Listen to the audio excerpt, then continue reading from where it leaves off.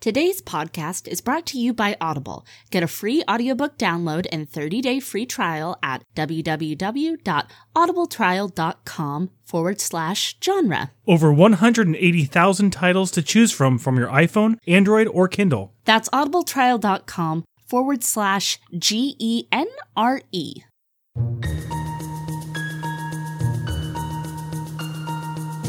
Weirdo bookworms unite!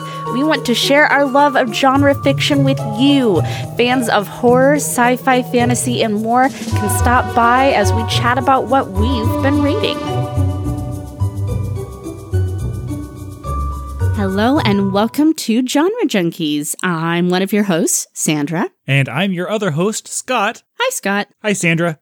Okay, everybody, welcome to our last episode for September. We are right on the heels of October, Halloween Eve, if you will. October, where it's going to be all horror all the time, and we're kind of softly leading into that this week. Yes, we are. So originally, I had thought that this story was going to be more dark fantasy, kind of light horror, but it's horror. It's definitely horror with some still fantastical contemporary elements, I would say.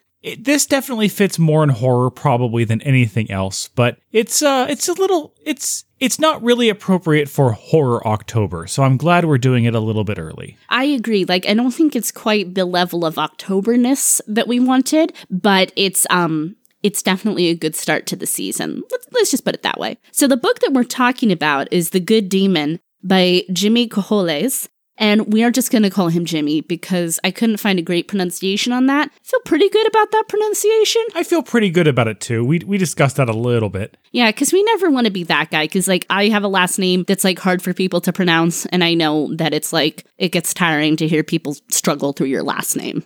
Yeah, you never want to hear an hour of people saying your name wrong. So before we talk about The Good Demon, which we were privileged enough to get to read an arc of that, but this book is out now. It just came out really recently, so you can still get in on this super early on the ground floor. But before we talk about that, we're going to talk about our TBR for October. Okay, so this is going to be put out on our social media as well, but just in case you want to get a jump and make sure you're reading the books along with us for October, and dare I say this is something we're going to try to be better about in the future, is letting people know in advance the books we're going to be reading, dare I say?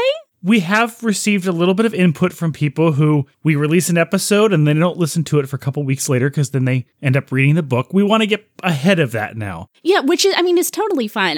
we're happy if you just, listen to these eventually when you read the book, but we want it to be a little bit more, a little bit more of a book clubby feel, I guess, where we're kind of doing it together. Yeah, so you can always listen to the first half of the episode to see if you want to listen to a book, but if you just kind of want to follow along and listen to it all in one go, then you know what's coming up. Yeah, cool. So with that having been said, we are definitely doing it for October. So we're going to do 3 episodes in October, and those 3 titles are going to be The Hunger by Alma Katsu, Haunted by Chuck Palahniuk, and Campfire by Sean Sarles. I will not be reading one of those 3 books. I'll be around to ask some questions of the other 2 who are going to be reading it. Wait, no, you're a liar. You said you would read the first chapter. I will read the first chapter, and I already know that that's about as far as I'm going to get.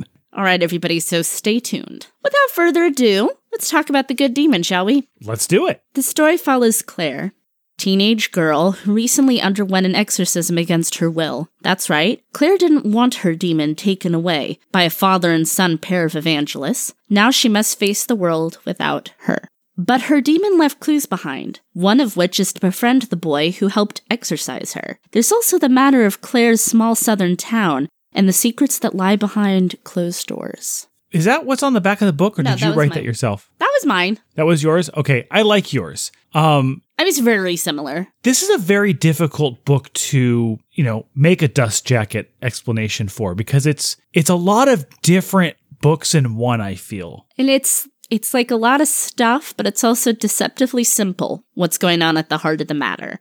So let's clarify, too, that the demon who was in Claire, she does not have a name. She is referred to as her, as she. So that's how we'll refer to her as well. So try to stay caught up and don't get confused by that. It's a little confusing.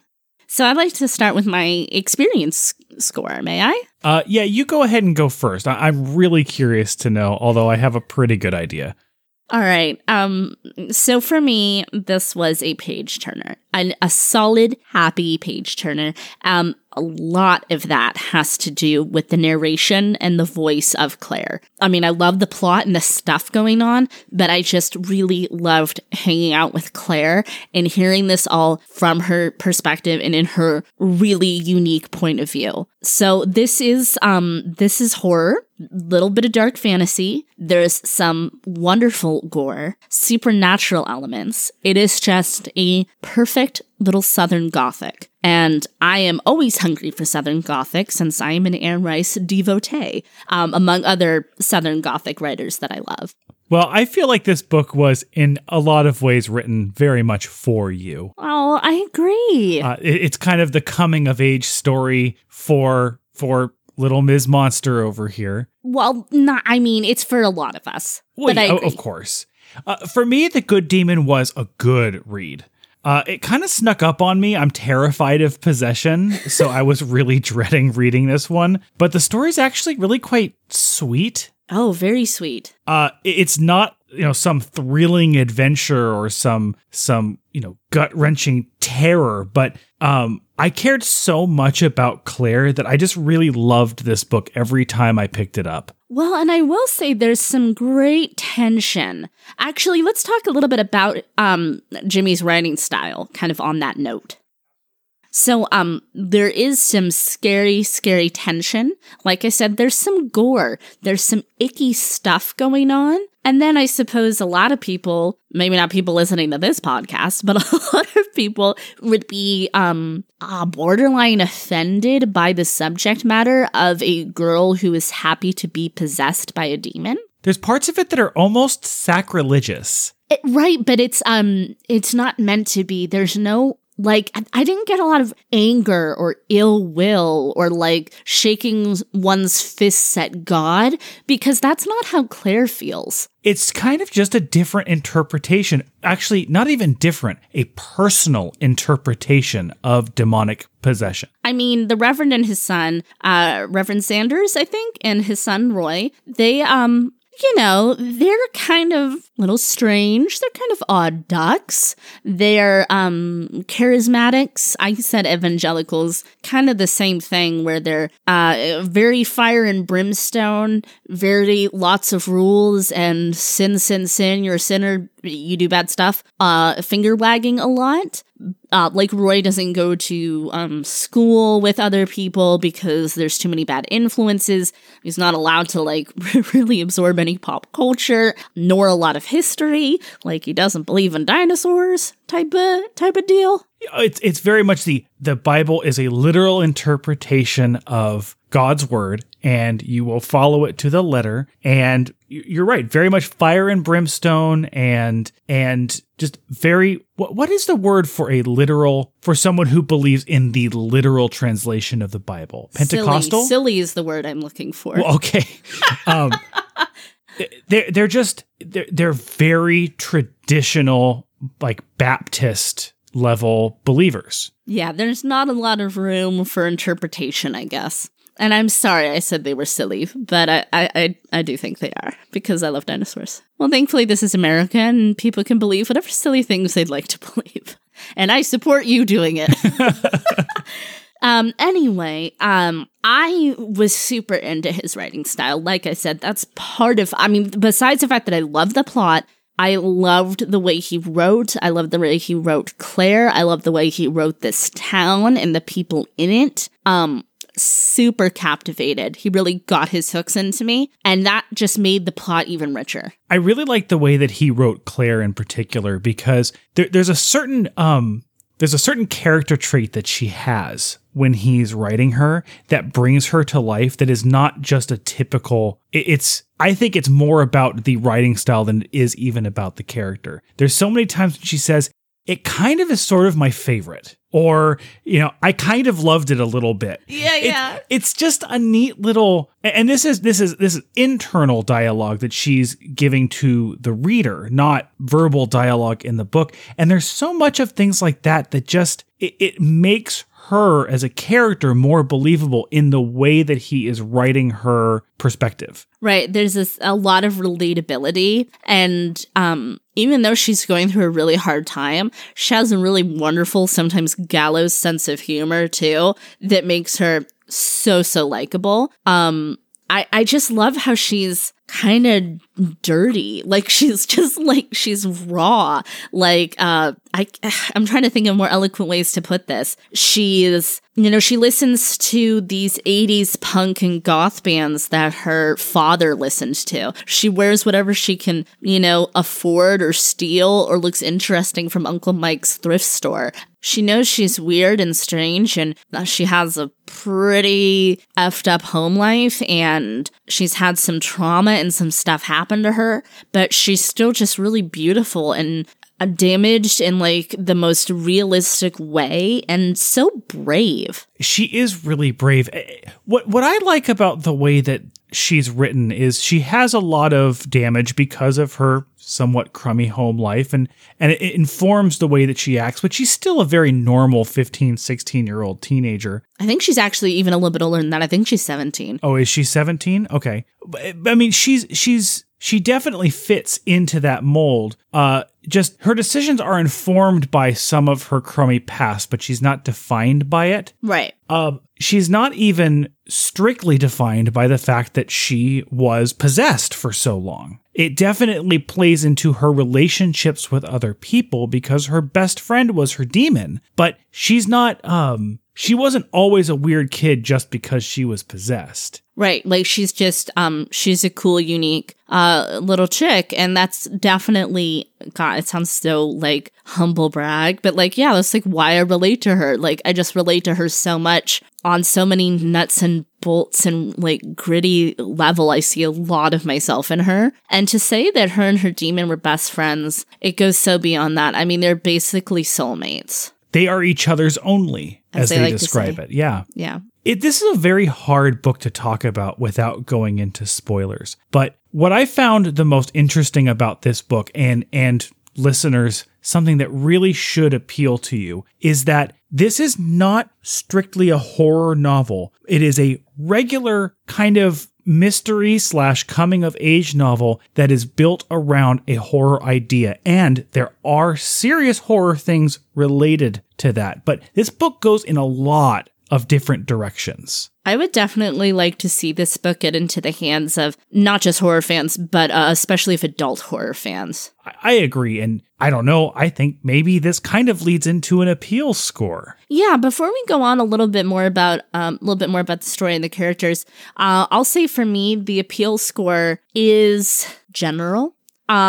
It wasn't easy. I really waffled a lot on where to give this, because I wouldn't say it's niche, but like I said, I mean, I would like to see a lot of horror fans of all different ages, especially adults, reading this, because like me, I think they're going to see a lot of themselves in Claire, and I think they're going to appreciate this relatively new spin on the possession subgenre. I know you and I have both read some books a little bit in the past where people are okay or willingly possessed, willingly being driven, which in some religions and spiritual practices, that's totally acceptable. But it is a relatively new thing for the horror movie and book community to be like, what does that mean? And what does that mean when you lose your demon? And then, as I said in the synopsis too, there's a lot going on in this town. More than meets the eye. That's where this kind of mystery stuff comes in. And some fantastical elements as well. So when it comes to appeal, the problem that The Good Demon has is in its premise.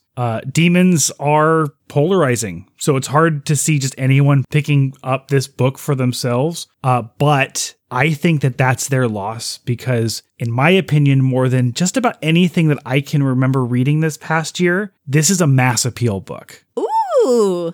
I love that you think that. I really, there's so much to relate to. There's a wonderfully written teenage girl getting to know who she is. It's a really strong, relatable story. And there's a lot of deeper themes. There's a lot of themes, but none of them are less deep because of how many there are. It might not be the most fun book that I've read all year, but it might be one of the best. So I do want to touch briefly on characters before we move into the spoiler section. And, a lot of the times we give trigger warnings for books if they're necessary, and oftentimes we put them in the spoiler section at the very beginning. But there is a trigger warning in this book. We decided since there's nothing about it spoilerific, we're going to put it in here. There is trigger warning for sexual assault in this book. That's right. It is not a defining point of the book. It is not the plot is not built around it. Or hinged upon it. But it is there, and it is important. And if that is something that is a trigger for you, then beware. So I don't want to go too deeply into any of these characters. We can definitely save that for the spoilers. But there's not a huge cast in this book. We're going to talk about Roy later, which is the Reverend's son. There's a lot to dissect with Roy. But two kind of minor characters in this book that I loved are Uncle Mike and Miss Mathis. First of all, those are great names. They are great names, and they're great characters. They're very like these two people that you would find in a small town, small southern town, small anywhere town that have a history. And it's like, sometimes I think, especially young people, they think like, old people never had lives. Old people never experienced things. And we kind of get to see through Claire's eyes that, wow, there's more than meets the eye with these two. I love the idea of older, kind of crazy people who are the old guard of the story, who are the ones who know the knowledge, but they're just a little weird. They're kind of the old fantasy trope of like the man on the mountain, like the hermit, where they give you a lot of plot. But there's something that's especially like juicy about these two because they do both have backstories that get explored.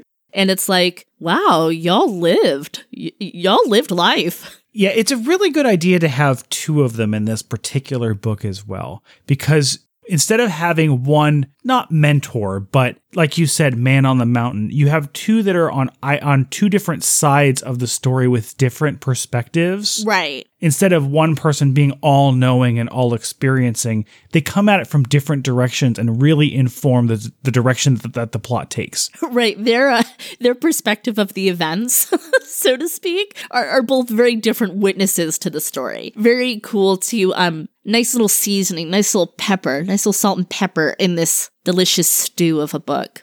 Well, what else do you want to say before we cut to spoilers? I can't think of anything else I can say until we do start spoiling this book. So if you want to hear it, stick around. And if not, we'll catch you a little bit later, and hopefully you'll read along in October with us. Enjoying the show? Please like and subscribe on iTunes. You can find us on Twitter and Instagram at Genre Junkies. And don't forget to visit the website, genrejunkies.com. Okay, so let's dive a little bit more into this book. So I want you to tell me, Scott, did you like this book? Because we obviously know I loved it. I liked it. Actually, I deeply appreciated this book. Yeah. I'm really happy that I read it. In a lot of ways, I hold this book quite dear to myself right now. I don't know if I enjoyed the book, but I loved it. Oh, I think you loved it like how you love me.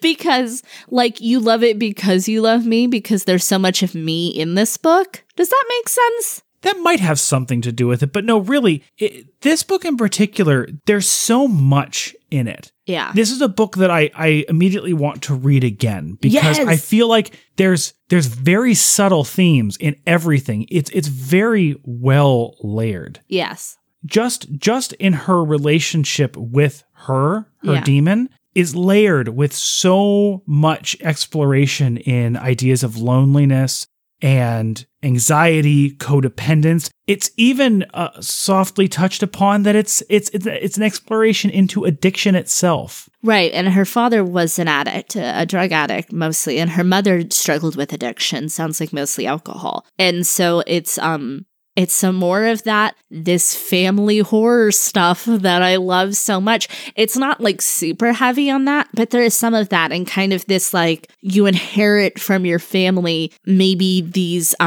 predilections for addiction, maybe for mental illness, whatever. But it's like it's up to you to get help and to break cycles. The author doesn't beat you over the head with this, and you might even have missed it in your first reading, but there's a lot of similarities in how she's describing the loss of her demon and the emptiness that she feels to what her father described as the feeling of coming down. Yes. There's a lot of similarities in how she's willing to give up anything for this high of her, in the same way that a drug addict or an alcoholic does for their own vice. Right, and a lot of it for Claire is also shedding childhood. It's, she really is making a decision to be an adult and be her own person and stand on her own without negative influences, because she turned out to have a lot of negativity, just like Roy.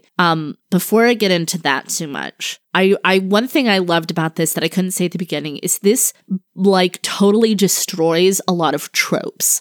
Like it destroys a lot of young adult tropes about friendship and about first love. And I'm so glad they did, because if Claire had gone back to her or to Roy, it would have like been infuriating, because both of them served their purpose, taught her lessons, and it would have been detrimental to go back to them. And I feel like in a lot of young adult books, she would have gone back to one of them. Oh, I fully expected her to end up with Roy at the end, which would have severely damaged my opinion of this book. Oh, I was going to throw it in a rage. Yeah, I would have been very angry, especially after, he is clearly a damaged individual himself. He's indoctrinated by his father, but after he called her and called her a slut, it was like, that we're over. It's done. Even if he himself is a sympathetic character in a way, he is not to be forgiven for that. Yeah, let's dissect Roy kind of on that level too, because I would like to think that in the future, when Roy grows up, I want to still hold out hope for Roy, that he can get out from under his father's thumb and be his own person someday, because he got tastes of that. And he obviously liked that freedom, like of someone else picking out his clothes that's not his dad, listening to her music, exploring a relationship with her, reading things he wasn't supposed to be reading.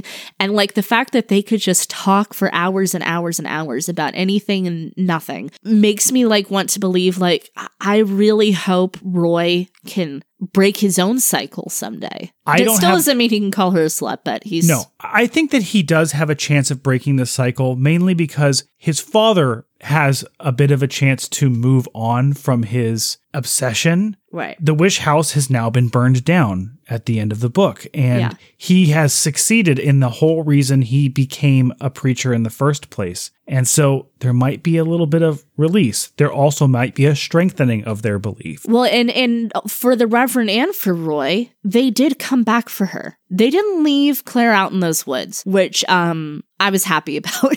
Like, they didn't just abandon her carcass out there. You're right that there are a lot of tropes that are subverted in this book, and those work to support some of the tropes that are enforced in this book. The idea of having her mom, who had kind of a deadbeat husband before, in this case died, but either left or died, and then ends up marrying a really crummy stepdad and being weak-willed and isn't able to escape from that and isn't even able to stand up to him. That is a very strong and, in a lot of books, unfortunate trope that I've come to dislike. But because of everything else that it subverts, it does well to also have those solid tropes in the book. Well, and there's glimpses of just like how we know that there was a period of time there where her mom was sober, that it's like she does, her mom has layers and her mom has a lot of willpower, and we see little chinks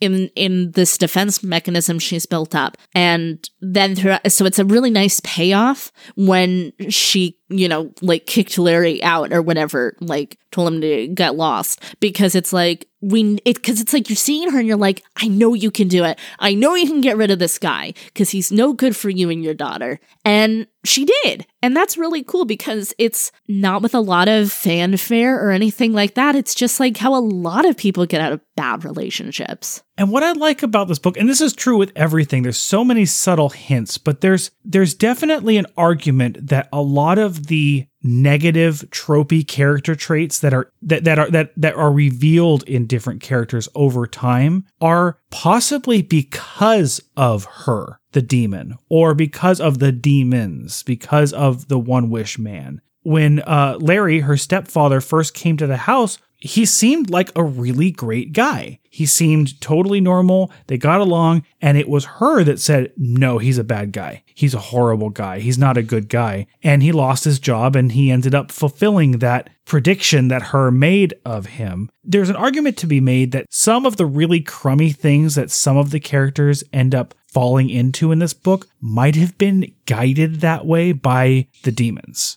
I think that's an interesting argument, but I don't agree because I don't like the idea of blaming a supernatural force for your own shortcomings.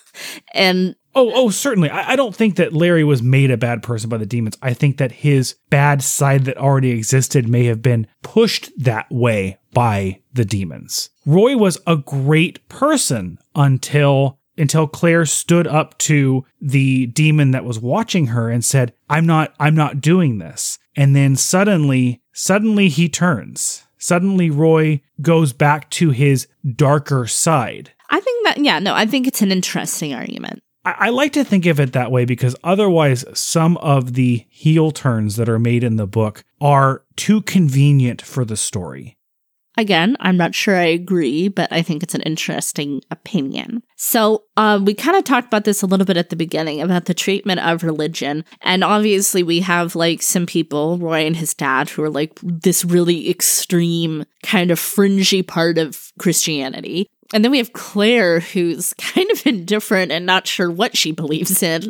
And I like how it's not answered. It's still not surmise. And I mean, there's demons, but there's demons in a lot of religions and beliefs around the world. And I kind of liked that no hard conclusions were drawn, because I don't think that would have served the story and it would have served Claire. Yeah, I don't know if they were necessary. The fact is that if demons exist, demon exists. Every religion believes in it. It doesn't matter if you lock down exactly why or where they came from. They just are. So let's talk a little bit about the One Wish Man, Gaspar. What a psycho. I mean, oh my gosh, what a creepy, wonderful villain who's kind of this wonderful boogeyman amalgamation of so many different bad wizards throughout literature. And it's kind of alluded to that he kind of is that guy. And he just had these weird orgiastic parties and debaucherous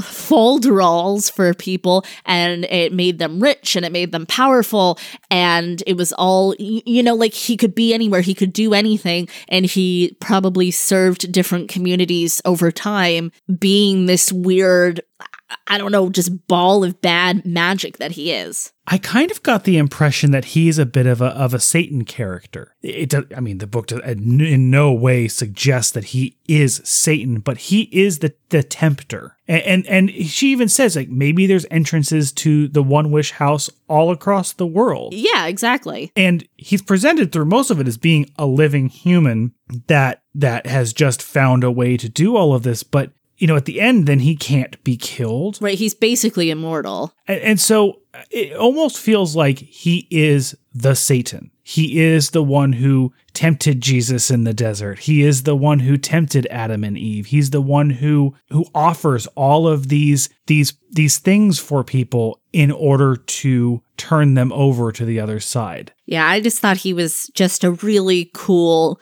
good bad guy. And we do beat him. We do beat him in the end. I want to talk about her, the demon. I was very pleased with the twists around her, speaking for myself, because, as we know these clues, remember the stories, June 20th, make Roy your friend, basically, these clues she left behind. I was trying to still make her good throughout a lot of the book. I was like, she has some reason for this, she wants Claire to have a friend like how she was, and, it's all going to tie back, and she's going to tell Claire, I'm sorry, but we got to go our separate ways, really altruistically. But then as it's getting near to the end of the book, I'm like, something is not right here. Like, this is not good. And I think that she is not good. And she loved Claire. She loved Claire very much. We know that to be true.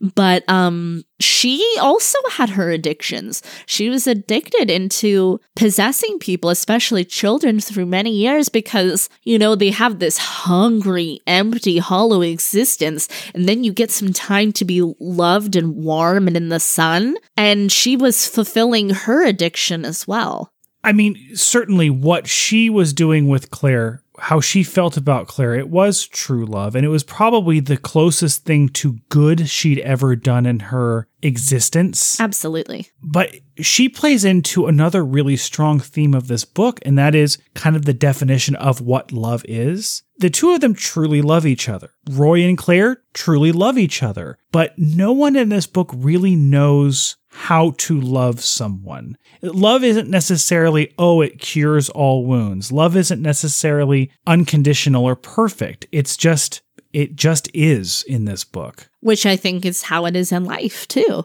And I was glad that love didn't solve all the problems. I mean, except for loving oneself.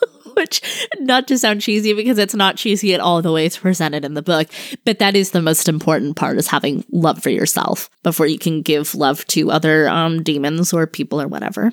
I was also very happy that Clea came for her at the end, because that was a nice send-off to both of those characters, because it was like, she doesn't have to be bad. And now Clea has somebody to work with, mold like clay. Okay, so that was the one part of the book that I did not feel it had earned. Oh my God, I want to do, are you serious? Yeah, that was wonderful. It was one of my favorite things. I see what he was trying to go with there. Clea was an important character in that, she was not actually a character in the book, but she had come before. But she didn't have any connection with the demon. She had more of a connection with Kevin than with the demon. Well, right, but that was her link. And now that Clea is a spirit, a being, and she's a helper, and she wants to do what's right. So really, less than like a redemption for the demon,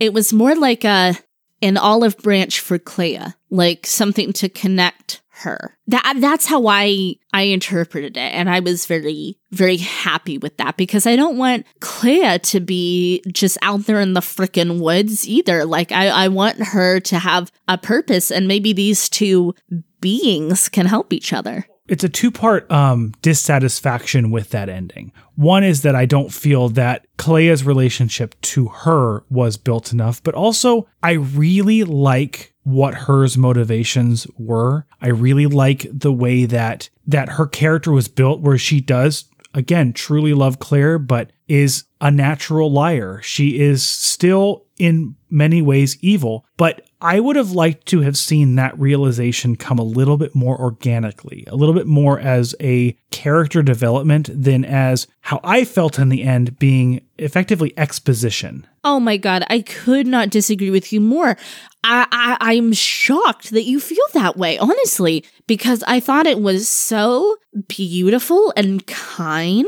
And because we don't know what happens with these creatures. We don't know how these two are going to help each other, but they are. And I think that that's really cool. And I think it was totally earned. And that's fine. And I think that it's beautiful. I think that it's very nice. I like to think in my head that the two of them find some sort of peace. I just wanted a little bit more to get there. That's all. So just a little bit more stuff in the spoiler section I wanted to talk about. Wanted to put a bow on Miss Mathis. I loved her so freaking much. I love that she broke her cycle at the end too. And she even said, she's like, I've just been wallowing in self-pity for like 18 years or whatever. Like, you know, I love that she and Clea were into going to the One Wish house, the One Wish man, the Wish mansion, whatever, make a wish, I can't remember. But that they were into going to it and they were into being part of that lifestyle. But then when they saw what was really the conduit for that being Kevin, they could never go back to it. And, obviously Clea ended up freeing Kevin as best she could since he was kind of screwed. But I really loved Miss Mathis a lot. I thought she was so cool, the way she blasely talked about these dark occult magics, and she's just constantly smoking and drunk. And I don't know, I just loved everything about her. I felt like in this midst of all this crazy fantasy stuff, she was like so real. I loved Miss Mathis, and I really loved everything about that character, but how much did you just want to strangle her when after Claire came back from the One Wish house and after she had explicitly said, Miss Mathis, oh, that's silly, those are children's tales. And she knows that this girl's going to go and do this. I mean, the girl knows about it. She's going to try and find it. So, oh yeah, I knew about that all the time. Well, yeah, that's, you could have stopped all of this if you had just said something. Well, her mind is a bit fogged with the booze, and she is a coward. She's a coward. Until she stands up and does the right thing at last. I think one of my favorite lines is when she's like, oh, that's not leather, honey, that's human skin. I was like, oh my God. And Claire's reaction to that was great too, just like really just about to vomit from that idea. And even later when she sees that I don't remember what it was, there was some sort of food sitting next to that scroll, and she's just like, how can you even put those together? I loved Uncle Mike too, like we talked about, how they have kind of, I mean, he's not wrong. Like, Miss Mathis sort of was participating in all the magics and whatnot, but she's not bad like Uncle Mike thinks she is. But I love Uncle Mike's weird paranoia, and that he's totally fine with like the fact that Claire steals shit from him. I don't know. I just thought he was really fun and funny and also sad and very poignant. And yeah, I just loved him too. He's neat because, I mean, he does not like it that Claire steals from him all the time. And he's not just like little things. Yeah, he's not play acting at being mad and chasing her down the street. But at the same time, she's kind of well, first of all, she reminds him a lot of his daughter. Yeah. And so he cares about her. And it's almost kind of like a secret mentorship sort of thing. She cares about him too. It's really sweet. And she feels guilty about stealing stuff, especially when she takes the rosewood box. I loved that when she found Kevin's journal. Something we forgot to say at the first part of this episode. This book has beautiful freaking illustrations in it. Yeah, I read the book on my phone, so I saw the illustrations, but I wish I could have seen them on paper. Yeah, beautifully illustrated book. A couple of scary stuff that I just wanted to celebrate real quick. I loved the whole walk to the One Wish house the first time Claire goes, the creepy crucified cardinal, and I loved the house itself and how weird it is, and with all the offerings in the hallway. But then like how Clea actually, we find out later, is the one that helps her through the woods. But that was really scary. That was good, scary stuff. It was, particularly the pitch black room before she finally gets to the One Wish man, where the hands are just covering her and just grabbing her in the dark. I don't get the symbolism of that scene yet. That's a specific scene that I really want to read through again because I feel like there's a deeper symbolism that I'm missing there. And that's how good it is. I have some theories, but they're still percolating. The other wonderful creepiness that I loved, that really stood out, painted this beautiful, vivid picture in my mind, is when Claire goes to the Simpkins mansion and there's all the people gathered and their finery and they're just being really weird, and there's like a cat skull and they're drinking out of goblets, and it's so weird. And you know it's like, oh my God, Claire, you have to get out of there. I was screaming at her. I'm like, Claire, run, homegirl, run. And then of course Luther Simpkins and his self-flayed body puke. So good. It says something about this book that it features a demonic possession in the very first part of the book. And it's not until that point in the book that you go, oh, damn, this is real. This is scary, like occult stuff. They're all in it. All of them witches. Just like in Rosemary's Baby. That's a triumph, really. I mean, it's set up as being anything goes horror stuff at the beginning, but it's not until then that you realize, oh, this can actually go in some really, really dark, scary places. So good. That contemporary dark fantasy horror stuff. Really, really good. I liked the Wish House demon that follows her around too. I like the way that she describes that demon. He's periphery shadow. She can't really see it until the end, but she always describes exactly what it's doing. She can't see it, but she knows exactly where it is, exactly what it's looking at, exactly where it's standing. Yeah. I love how it won't go into the church and it won't go into the Simpkins house. It's like, I may be a demon, but I'm not crazy. Yeah, right. All right, guys, let's give this a rating. I would like to go first in this case, if that's all right with you. Do it. I don't know how the author was able to put so much nuance and grace into the great many themes that he tied into this book, but I can't think of a better written teenage uppercase first story. And Roy, even with all the horrible things he ends up saying to Claire, ends up being a marginally sympathetic character because it's a symptom of what his father has kind of done to him.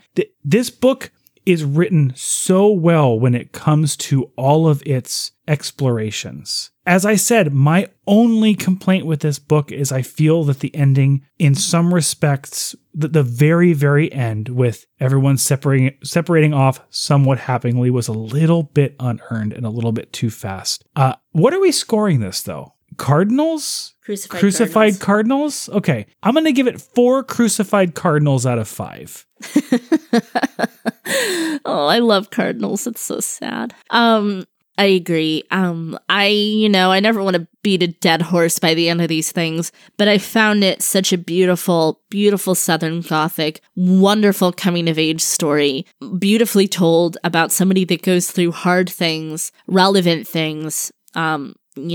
She's been assaulted. She's been possessed. Maybe that's not so relevant. She's had a hard relationship with her peers, with her family, with herself. And yet the supernatural stuff just doesn't scare her as much as standing on her own does. Just so beautifully written, this book, and still has some good, disturbing imagery and some wonderful horror stuff to sink your teeth into. So it's not all tears, which I always appreciate. I'm going to have to give it also 4 really big, juicy, red crucified cardinals out of 5. Oh, don't describe them as juicy. Oh. Yeah, they're juicy. They're juicy.